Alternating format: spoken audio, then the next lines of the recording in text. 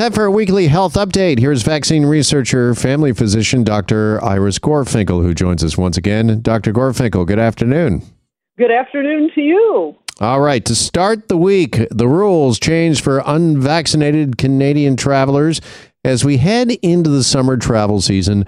Was the timing right medically for these rules to change, do you think? They're getting more and more confusing. Is the timing right? They're trying to balance the horrible waits that are happening at borders and, hopefully increase our travel a little bit, both outside and within the country. But it is getting confusing. So basically, let me try to simplify what the current rules are for people, because this is a big deal. So if you're vaccinated, you don't need to test, you don't need to quarantine, whether you're Canadian or not. Now, everyone still has to use the ArriveCAN app, and you still have to use masks on planes and trains. So those are both things. The big changes here are the unvaccinated. The unvaccinated still have to test. So for the unvaccinated who are leaving Canada, it's a quarantine still in place for 14 days when they return. And they still have to do all kinds of testing. They have to test with a rapid antigen test the day before they go, and they need 3 PCR tests. So it's the unvaccinated where it's still pretty tough, the unvaccinated Canadian. Now, if somebody's not vaccinated and they're non-Canadian, they're actually denied entry still. So let me ask you, because, the conversation has been since these rules changed about that 2-week quarantine, 14 days for unvaccinated travelers who travel internationally. Is that necessary? Why is that necessary? Because obviously that is still a big hurdle for those that are unvaccinated to travel abroad because, they've just been on vacation and it's kind of hard to ask for another 2 weeks off from work, of course, to then quarantine. Why does that make sense from a scientific or medical standpoint? It makes a lot of sense because we're worried about bringing even more variants of concern in. And that's a serious problem because we've already seen that BA2, BA4, and BA5, we're looking at variants of concern that are far more transmissible. So if we have variants of concern that are more contagious coming in, it could easily overwhelm our already overwhelmed systems. And I'm not talking about just hospitalizations and ICUs. I'm not talking about those. I'm talking about family practice. We know there's a big mismatch between what the test positivity is telling us, because we're simply not doing nearly enough tests, nor are we keeping track of them anymore. They're frankly landing in family doctors' offices by the droves right now. And that's creating a huge backlog just to get into family doctors' offices. And that's a serious problem. So if there were even more variants of concern coming in because unvaccinated people are potentially bringing them in, that's a serious problem. True, the vaccines aren't perfect. We know they're not.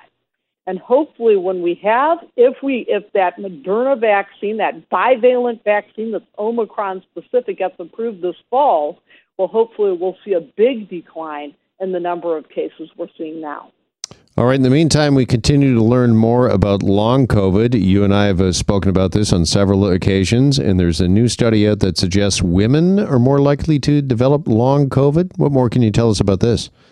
Fascinating study sponsored by Johnson & Johnson, the pharmaceutical company. And they looked at 1.3 million people with long COVID. So this is a huge study. And what did they find? Yes, women are a little bit more likely, but let's not overstate it.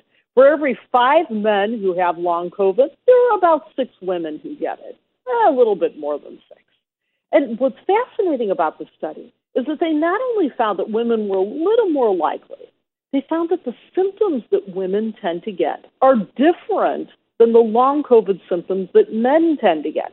So long COVID symptoms, so we've heard about the fatigue, the muscle pain, the joint pain, the loss of smell and taste. As it turns out, women are more likely to experience fatigue, more likely to suffer from ear, nose, throat problems, the loss of smell and taste, more likely to have problems with diarrhea and constipation in the long run than men are. Men have a little more tendency to get problems like diarrhea and kidney dysfunction, kidney damage. So there is a difference. Now, the big question is, why would that be? Why would women have a different set of symptoms than men when it comes to long COVID? Answer, we don't know. Could there be hormonal reasons? Could it be because of a more robust immune response in women? Could it be that we women are working in higher risk professions like nursing or teaching, or more likely to be caregivers to elders or children? We actually don't know that, but it is an interesting study that has tremendous public health implications, because we know, that from this study, it would appear that long COVID symptoms are quite different. And do we have any idea just how long COVID is, if you will? Are we close to any sort of timeline? Is this something that some of these symptoms that could, unfortunately, sadly, stay with somebody for a lifetime? Do we know? Can you get over long COVID? Does everybody get over it?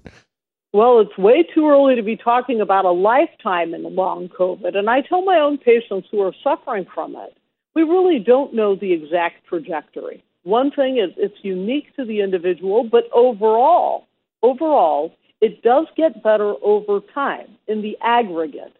It's too premature to say it's going to get better in absolutely everybody, but in the aggregate, it does the numbers really do fall off as you reach 3 months, 6 months, but we do have a number of people who've suffered from symptoms for years now. Now, what makes it complicated is also the fact that the variants are not identical. Let's consider just the risk of long COVID, say, from Omicron. The risk of long COVID from Omicron is probably around half that of previous variants, something like that. That's probably the best data we have. It might be as much as 1 in 15, but compared to 1 in 10 pre-Omicron. So could it be that the next variant of concern we're going to have, perhaps in the fall, the variant we haven't seen yet, is going to be worse or better? We just don't know. But there are a lot of moving parts, and variant 1 is not the same as variant 2.